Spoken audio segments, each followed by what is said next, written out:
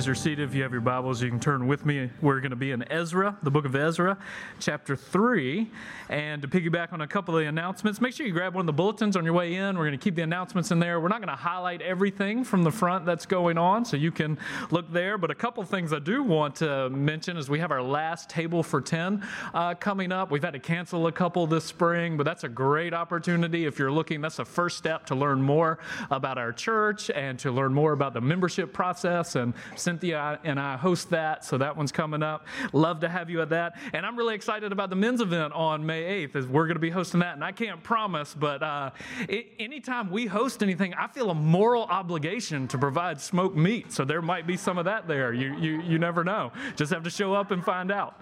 And one more announcement. We're going to announce every week until June, but in June and July, as part of our summer schedule and summer rhythm to help us kind of scale back and give some of our volunteers a break, we're going to ramp down to just one service. So the 9:30 service will be the only service we have. That's an opportunity for us to kind of scale back during the summer, but also an opportunity to get to see some people you might not see normally during the year. And we really don't want to just not have that next hour. We want to create space so you can linger and meet one another and just spend time lingering. But we're going to have little cards in your seat every week for the next month, starting in May, to announce that. And so it'll be in the bulletin, but that's coming up this summer as well.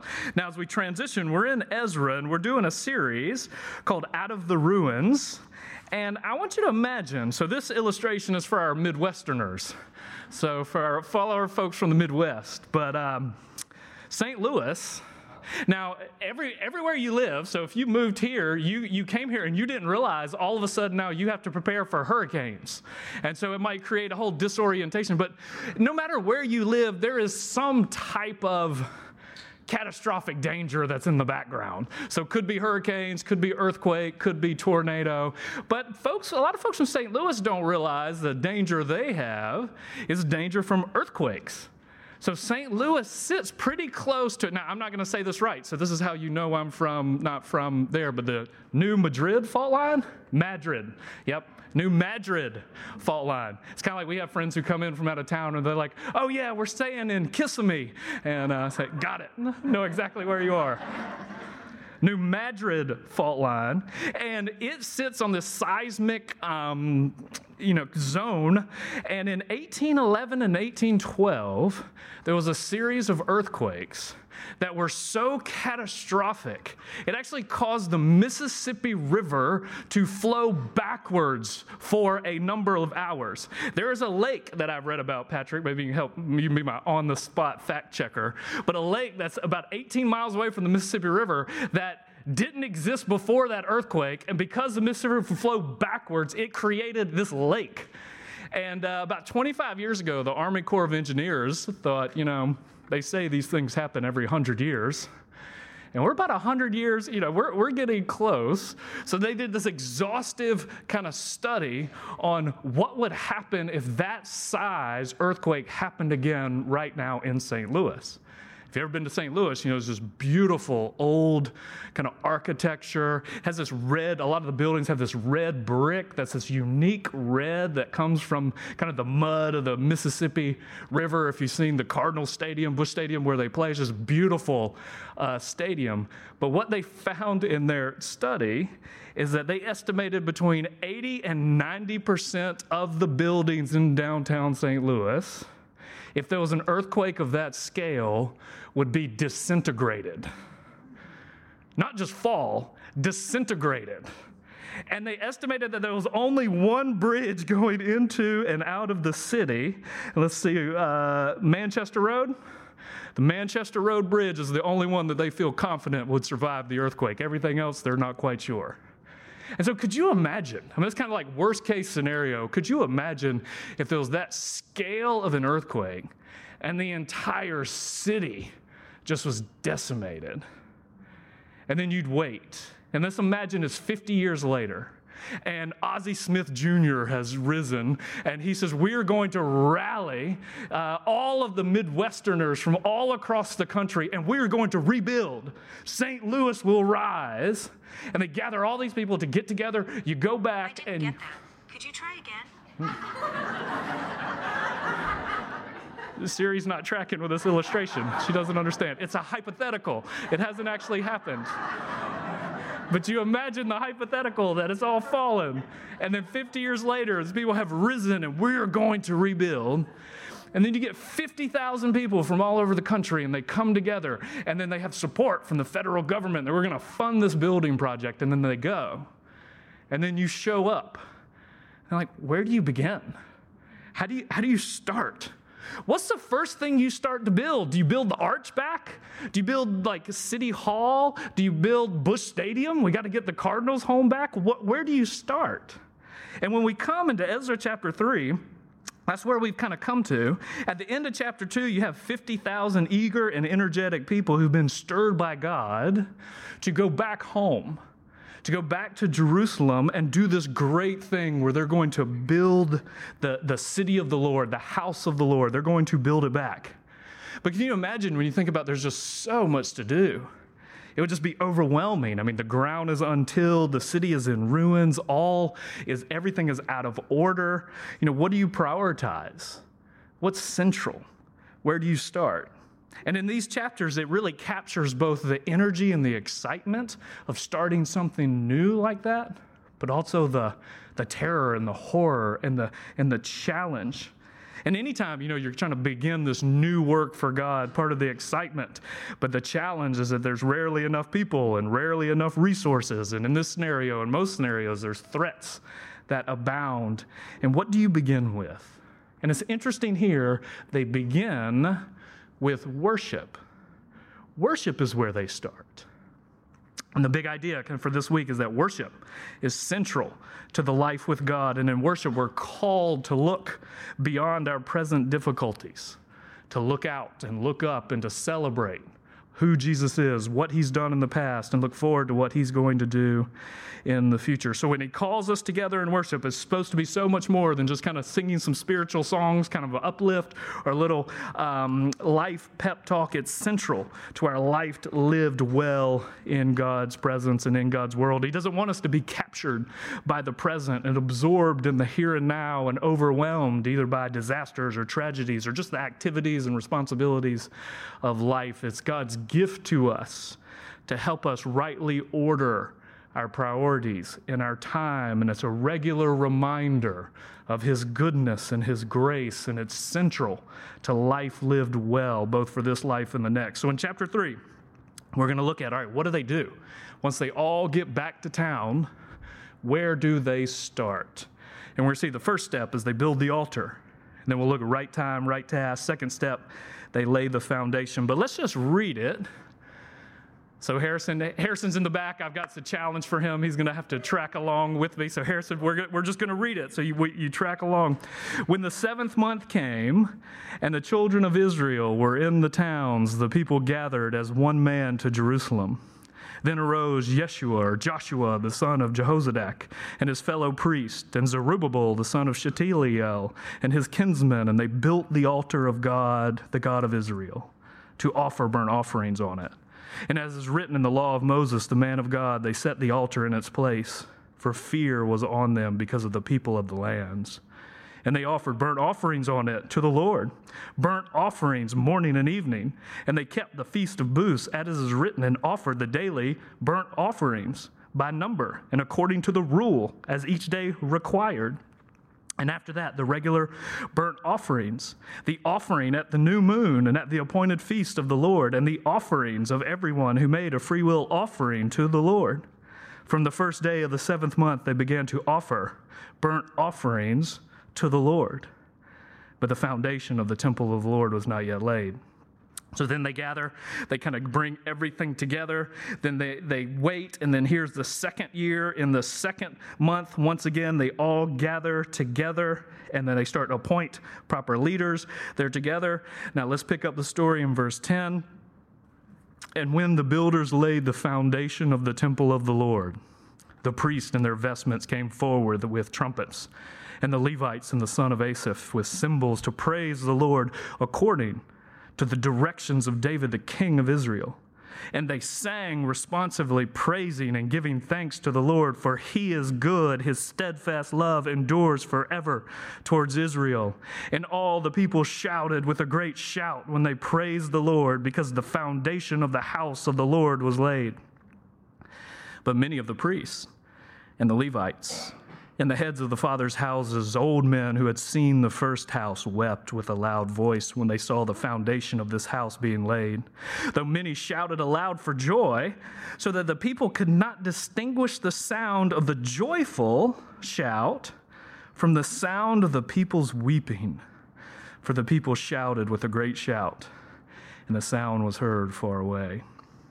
So we'll look at these two scenarios, both. We're first going to build the altar, step one, and then we're going to lay the foundation, start the building of the temple. And as we go through it, a couple things I want you to notice. Just first notice the timing in both verse 1 and then verse 8, when the 7th month came and the children of Israel were in the towns. And then verse 8, now in the 2nd year after their coming to the house of God, in the 2nd month, 7th month, 2nd month. Now that doesn't ring any bells to us, but they would have heard it the 7th month. That is the month of the holidays. That's kind of like if we said, all right, we're going to do this during December, during the holidays. So there's a whole cycle of celebrations that happened in the 7th month, the Feast of Booths, the Feast of Weeks, but the key one is this Yom Kippur, the Day of Atonement.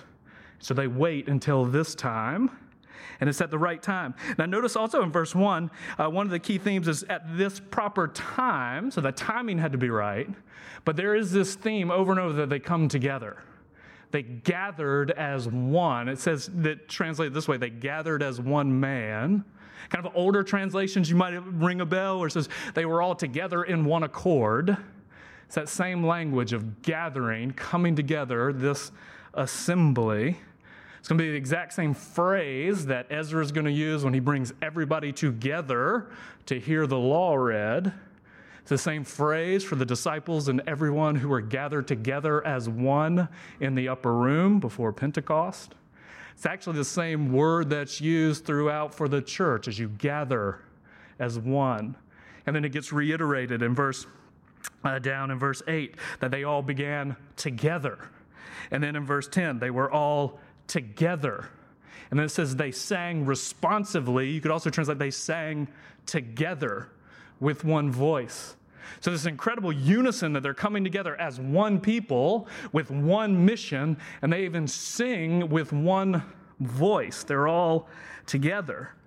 And then it happens at this certain festival. It says they reestablished the festival of booths. So that's the booths. That's a special festival where every year they would celebrate for 1 week.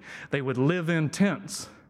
Now, you might be the kind of person who thinks that doesn't sound like a celebration to me, living in a tent for a week. But part of the point of the celebration is that you're going to reenact what it was like in the wilderness. And in the wilderness, after the Exodus, was this special, there's a word I've heard a lot the last couple of years, the word liminal. Have you heard that word? I've never heard it till post-COVID. I don't know if it's one of the COVID effects, but people are using the word liminal. And liminal spaces are in-between spaces. It's where you enter into a space and kind of what was is no longer, but what is hasn't come yet, and you're just kind of in between. So it's like a liminal space when you've finished one job and you haven't started the new one, or this transitional space. And that's what the Feast of Booths is meant to remind them of, that in some sense you live in this liminal space. You're no longer a slave in Egypt. You've been set free. You've been redeemed. But you haven't come completely home yet. And isn't it interesting that God wanted to establish a yearly celebration to remind ourselves, no matter where we are, this is the in-between time. We've been set free. We've been redeemed. Salvation has begun. It has started now, but what we will be is not yet. We are not home yet. And so this is a perfect time for them to start this rebuilding process, because the old is gone, but the new hasn't fully come yet. We're in this in between. That's what we celebrate. They celebrated the Feast of Booths. So you might be there. You might know what it feels like, where you don't know what's next in your world, your life, but this is a reminder of what you need to do during those times. And then now notice the task. What do they do at that time? They come first to build the altar of the God of Israel. Now I tried to emphasize, did you notice how often offerings was mentioned? It's about 9 or 10 times in about 3 verses. It's burnt offerings, to offer the offerings. They come and they want to first step is build the altar. You can think, why? Why would that be the first thing? You think even when Abraham first came into the land, the first thing he did as he came into the land at different places, he built altars, places where God is to be worshiped. His name is to be praised, his presence to be entered into. You know, if you like a little reading assignment, here's a fun little reading challenge. Just read through Genesis and just mark every time either Abraham, Isaac, or Jacob build an altar somewhere. Kind of take a list of all the altars and then read through Joshua at everywhere they go into the land to take back. You'll see it parallels almost perfectly. They come back to take back the places that are the Lord's. This is a place where he is to be worshiped and his name is honored here. They build an altar. And on the altar, the focus here is burnt offerings. Now, you read through the kind of the sacrificial system in the end of Exodus and Leviticus, and it can be a little confusing because there's a lot of different sacrifices. But they all fall into one of 3 categories. So there's 3 buckets, and every sacrifice can be dropped in one of those buckets. You have all of the sin offerings, sin, guilt, atonement. These are things to pay the penalty of our sin. Then you have all the fellowship offerings. These really are the good ones in the sense of this is the grain offering, the wine offering, and the fellowship offering. The fellowship offering was always the biggest. It's when you sacrifice the bull, and that's the thing you got to, the fattened calf, and you got to celebrate. That's the barbecue. So you'd have the ones where you would eat. But then you have the burnt offerings, the consecration offerings, the whole offerings. Those are the ones where the whole animal was put on the altar, and it was completely consumed by fire. And the image is that it is fully dedicated itself to the Lord, 100%, a total dedication. And it completely ascends into the presence of the Lord. And one of the things they want to highlight is that this stage, this season, we are going to reestablish the burnt offerings because we are fully dedicating our life to the Lord, this project, this energy that we're about to pour in to build back his house. We're fully dedicated to him. But then notice what they want to establish. It's the burnt offerings, as it is written in the law of Moses, the man of God, the burnt offerings to the Lord, morning and evening. Verse 4, as it is written, the daily burnt offerings as every day required.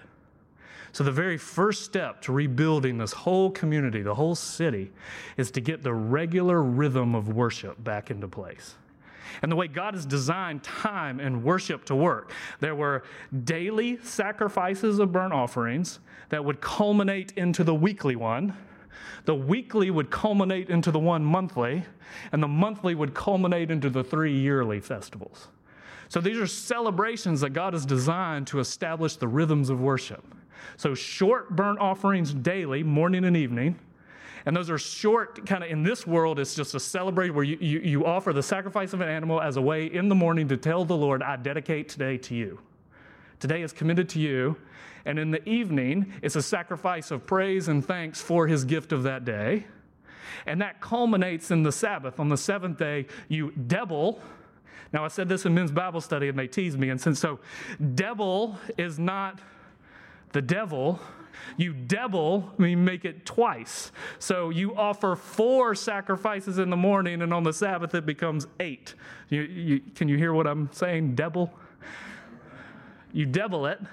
And so the Sabbath is a day where everything is doubled and it's dedicated to the Lord. This is now his day. And then that culminates on the new moon. When the full moon, we have one whole day of celebration.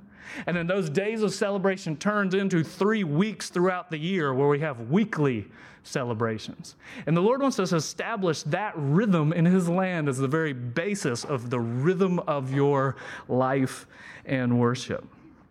And it's very important. They have to come together, they have to build the altar, and then they have to go back to kind of where they are. And I think in our world, there's two different ways you can misunderstand the rhythms of worship. You can almost, like in so many things of life, there's two different ditches, and it's so easy to fall into one of the ditches. And so much of the goal of life is stay out of the ditch.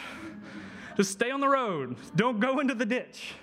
But one ditch when it comes to worship in this context, you become too restricted, where you think worship is just what we do when we gather at church, normally in a big church with a stained glass window, and you go there. Or worship is specifically just what we do when we sing. So that's too restrictive. But then you also can be kind of way too open and think, well, I can worship anywhere at any time. Worship is anything I do when I'm smiling, and I don't need to go to church. I don't need to gather together with God's people. I can be spiritual but not religious and not go through those kind of the motions of the rhythms and the routine. See, both of those are ditches. Stay out of the ditch. You need both of those things. All of life is meant to be worship done into the presence of the living Lord, but then he's established rhythms and routines and places for his people to worship and to gather and to praise. So you can think about it. If you don't ever worship alone, you're probably in one ditch. If all you ever worship is alone, you're in another ditch. And let's stay out of it. Get in the middle. You can even see this in how it celebrates in verse 2 and 3. The altar of the God of Israel. It's God of Israel, this people. He's not just the God of individuals. It's of Israel. But then notice Moses is a man of God. He has a unique, special, powerful, personal relationship with God. Both of those things have to be true. Man, women of God, part of his larger people. So he's going to establish this rhythm, this routine. A couple other things to notice. True worship, some lessons. True worship is controlled by God's word. So important. They want to, at this very beginning stage, be utterly committed to the word and give God a say in how God is worshiped. I don't know if you endured, but really in the 90s, part of the evangelical Christian world, there was kind of the worship wars were happening all over the place. Happened most places like in the late 80s, early 90s. Our church in Alabama went through it in about 2010, so, we were about 20 years behind. And what was so interesting about most of those debates and challenges is what God thinks God didn't ever get a say in the discussion. But God gets to determine and have a say in how he is to be worshiped. You can even read through this section and notice how many times the name of the Lord is said. But it's either of the Lord or to the Lord. It's the temple, the altar of the Lord. This belongs to the Lord's. It is his. He determines what it is and how it's supposed to operate. It is of the Lord. And then worship is not just of the Lord, it's always to the Lord. It's directed to him. It's to him, and of him, he gets a say. You can see it. They focus on Moses, the man of God, in verse 2, and then David, the king, in verse 10. And one of the beautiful things when you trace the trajectory of worship throughout the Bible is some of the most important books in the Old Testament are Exodus and Leviticus, where God is establishing the patterns. And then First Chronicles is one of the next most important books, because that's where David is then infusing those patterns with song and music. And then Hebrews is probably the next most important book, because that tells how Jesus then has transformed those patterns and transformed those songs. So for our worship, we want it to be built on the patterns from Moses, the music that began with David, and then the transformation that Jesus brings that Hebrews lays out. But they're going to establish this is where we learn what worship is. But then notice there's an interesting thread that's running through the whole thing, and I don't quite know how to say this. I've been wrestling with different ways to say it, but do what you can, even when you can't do what you wish. You can still do what you can, even when you can't do what you wish, or do what you should, even when you can't do what you would. Or I feel like there's some proverbial wisdom of something like, don't let the ideal or the great be the enemy of the good. And that's what's happening here. You can even see there's a sense of sorrow that this is not as good as the old temple. This is not like, we're just doing the best we can in the situation that we can, but you can do what you can even when you can't do all that you wish. And you can always set up an altar. There can always be an altar, even if all the times and the rhythms and everything is in flux and turned upside down. It's kind of like in 1600s in England when the Puritans were cast out of their churches and you had the Great Civil War and they couldn't meet and gather. They talked about setting up family altars. You could still set up an altar in your home. And so you can still do these things. All throughout church history, altars have been set up in living rooms, in tombs, in places when they can't meet. So you can do what you can, even when you can't do all that you wish. And then they focus on the burnt offerings. This dedicate, keep the fire burning, keep the dedication. They go to the altar. And if you think if you need your life renewed and refreshed, the place we continually have to look is continually look to the altar. I was reading a sermon this week from Charles Spurgeon. He was talking about Abraham building this altar in Canaan. And he said this, he said, the purest and most bracing air for faith to breathe is always on Calvary. See, we have an altar that we go to that's the foundation of our hope in our life, and it's the cross. He said, the air we need to breathe needs to be the air of Calvary. I do not wonder that your faith grows weak when you fail to consider well the tremendous sacrifice which Jesus made for his people. Turn to the annals of the Redeemer's suffering given to us in the evangelist and bow yourself in prayer before the Lamb of God, blessed to think that you should have forgotten his death, which is at the center of all of history. Contemplate the wondrous transactions of that substitution once again, and you will find your faith revived. It is not the study of theology. It is not reading good books. I kind of am sad he said that. That's not what revives you. It's not the reading of good books. It is not the searching into the mysteries of prophecy, which will bless your soul. It is looking at Christ crucified.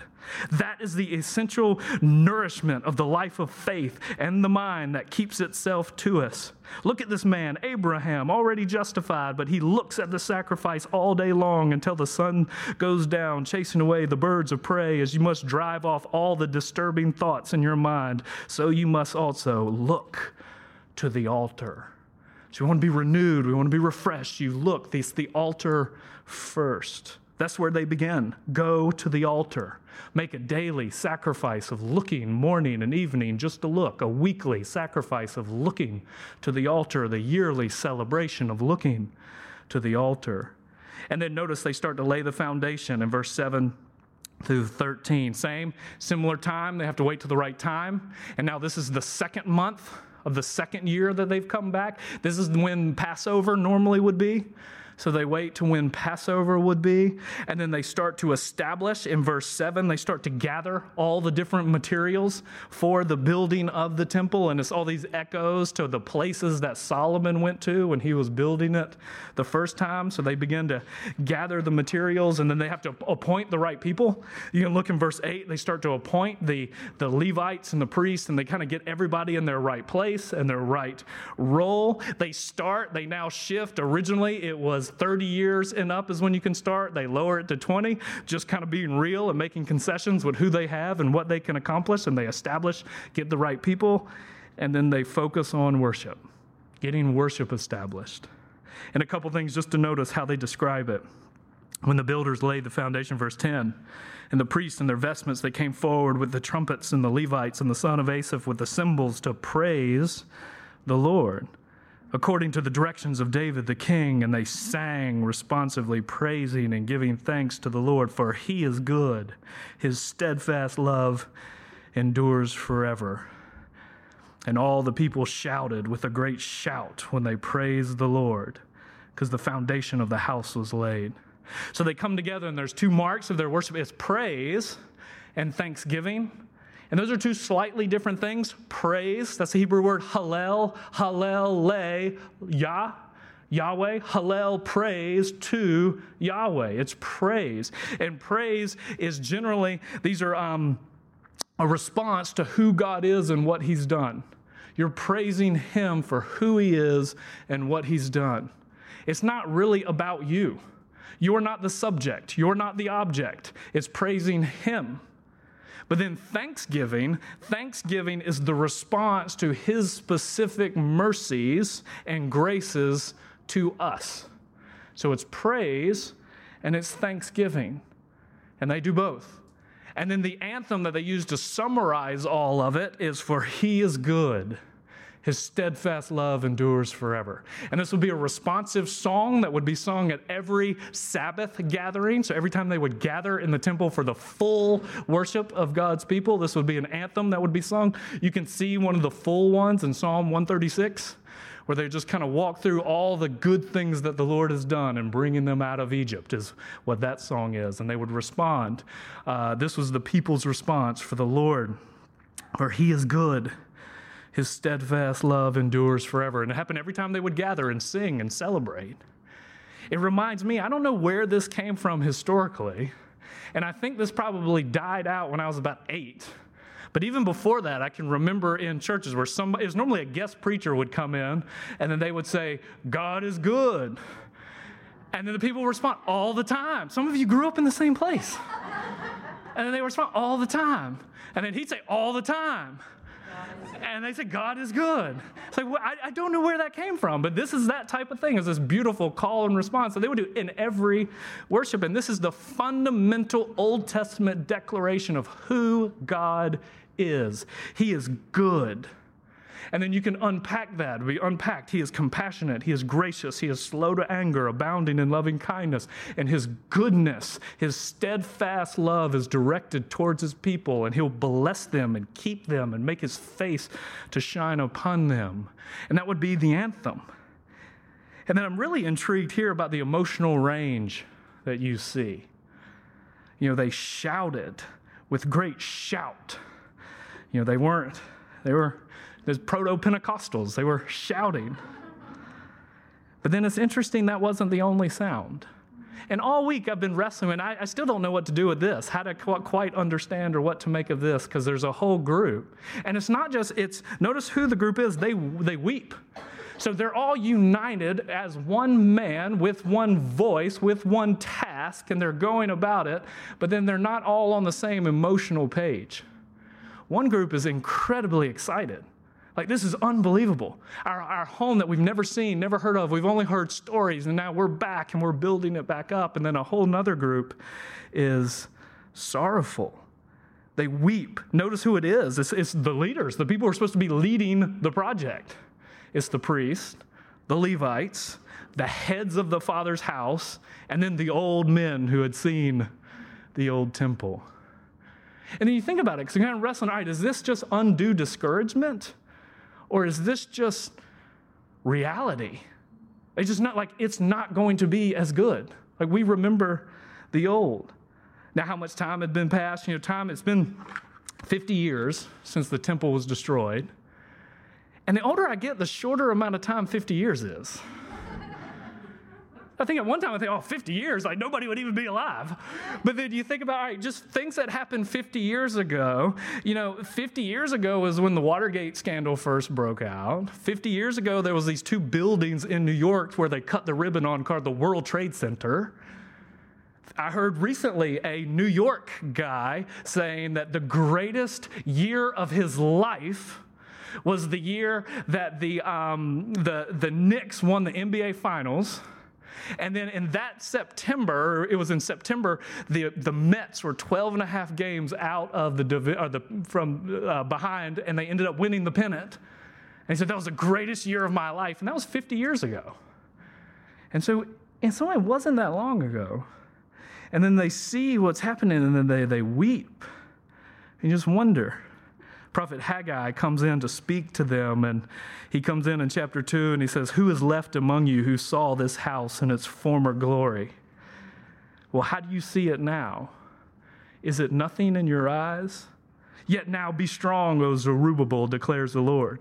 Be strong, O Joshua, the high priest. Be strong, all you peoples of the land, and work, for I am with you, declares the Lord, according to the covenant that I made when you came out of Egypt. My spirit is with you. Do not be afraid. For thus says the Lord of hosts, yes, once more, in a little while I will shake the heavens and the earth and the sea and the dry land, and I will shake the nations so that the treasures of all the nations will flow in, and I will fill this house with glory, says the Lord of hosts. The silver is mine, the gold is mine, declares the Lord. The latter glory of this house will be greater than the former, and in this place I will give you peace. And so he promises something, even though it looks so impressive now, something is coming that you can't even imagine. This temple, this visible sign of God's presence among his people, you have no idea the way his presence is going to come soon. And in many ways for them, the battle, because they lay the foundation right now, and it's going to take them 20 years to finish this building project. So if you walk into any room in your house and there's things that have been left undone for the last year and a half, you can just look at your wife and say, hey, they're 20 years behind, so we got plenty of time to finish this. It's going to take them 20 years to finish the project. And the great battle, the challenge for that entire time is to believe with all of their soul what they're saying with their mouth in verse 11. To believe that God is good and he is steadfast. And because he is steadfast, we will be steadfast in the good he's called us to do. Because the good he's called them to do, they are about to get hit from every angle. Political attack, slander, conflict, setback, drought, everything you can imagine is coming. And the great challenge is, can we keep going and doing this good thing he's called us to do? So how can they do it? This is why it was so important to establish the altar, to go to the altar. This is why it's so important, because at the altar, you look in three different directions. You look back to what God has done, you look up to where he is now, and then you look forward to what he's calling you to do. And every aspect of worship is meant to have an element to strengthen you in all three directions. So when we sing, do you realize when we sing, first we can look back and we're joining in the songs of the faithful that have been sung to God on the Lord's day for at least 3,000 years. You're joining with a historically long chorus that's celebrating his mercy and his goodness and his faithfulness. And the beauty is that is not just something that's happened in the past. What's happening right now, and this is the point of the book of Hebrews, that the ascended Christ is actually in heaven as our great high priest, and he is the primary worship leader. And every time God's people gather, he is the one who's conducting them into worship. He is the grand conductor who is allowing each little group to play their one little note in the creation-wide symphony of celebrating his praise. And so even today, his praises have already been sung in Japanese and in Swahili and in hundreds of different verses or languages.